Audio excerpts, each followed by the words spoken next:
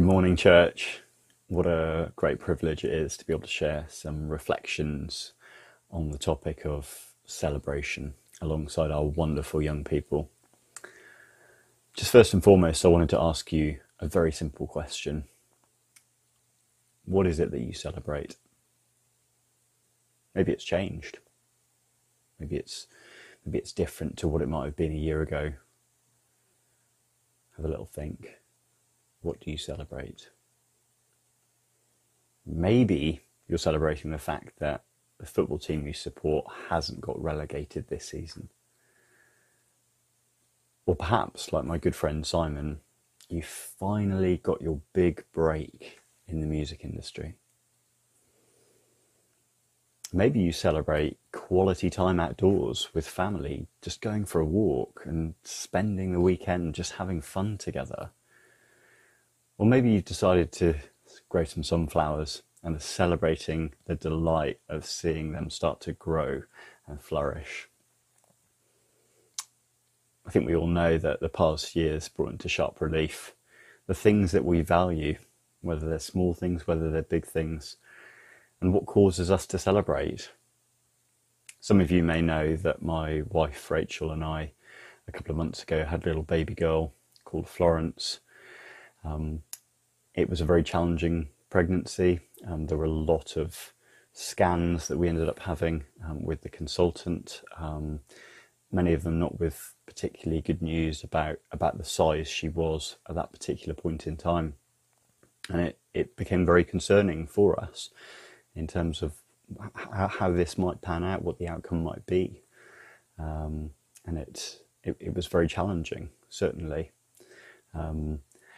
What transpired is that Florence was born at home unexpectedly after an incredibly short labour, and it was fairly traumatic for us. It was a bit of a shock.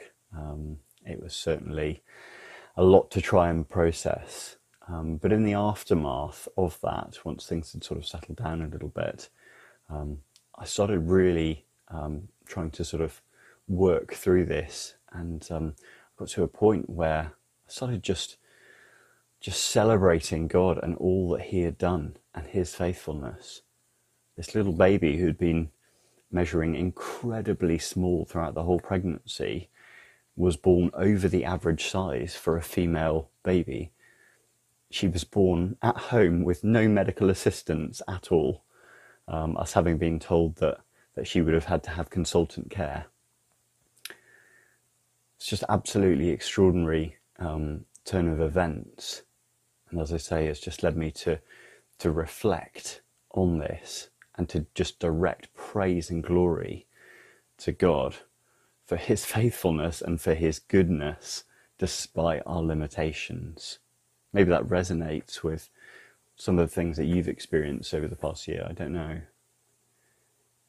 But one of the things that's really made me think of and dwell on is it's made me question whether I celebrate what is permanent as much as what is immediate.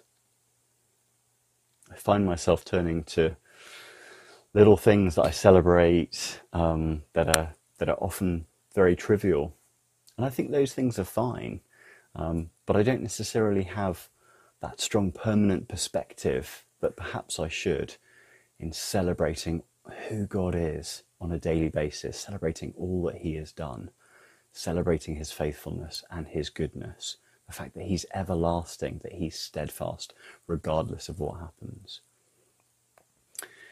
So let's have a quick look at what the Bible tells us about what we should celebrate. So let's have a quick look at Psalm 66. So this is what Psalm 66 says. Shout for joy to God, all the earth. Sing the glory of his name. Make his praise glorious. Say to God, how awesome are your deeds. So great is your power that your enemies cringe before you. All the earth bows down to you. They sing praise to you. They sing the praises of your name. Come and see what God has done, his awesome deeds for mankind. He turned the sea into dry land. They passed through the waters on foot. Come, let us rejoice in him. He rules forever by his power. His eyes watch the nations. Let not the rebellious rise up against him. Praise our God, all peoples. Let the sound of his praise be heard. He has preserved our lives and kept our feet from slipping. For you, God, tested us. You refined us like silver. You brought us into prison and laid burdens on our backs. You let people ride over our heads and went through fire and water. But you brought us to a place of abundance. So Psalm 66 is written in the aftermath of a great victory in a battle. The entire focus is on God's awesome deeds and praising and extolling him for those. And how, as a response to his deeds, we individually and as a group of believers corporately should praise, worship, and celebrate God. Maybe like the psalm says, maybe you've been feeling like you've been in a battle. Maybe you feel like you've been tested, like you've had burdens on your back, like you've been through fire and water. But perhaps God is looking to bring you to a place of abundance, like the psalmist says.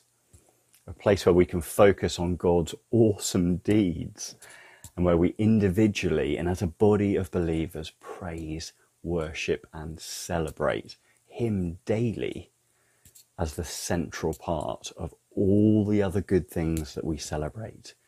Whether that's football, whether that's music, whether that's walks and weekends with family, whether that's sunflowers, whatever it is that we're celebrating, let's make God central to that. Doesn't he hold all of those things together? Hasn't he created all of those things anyway?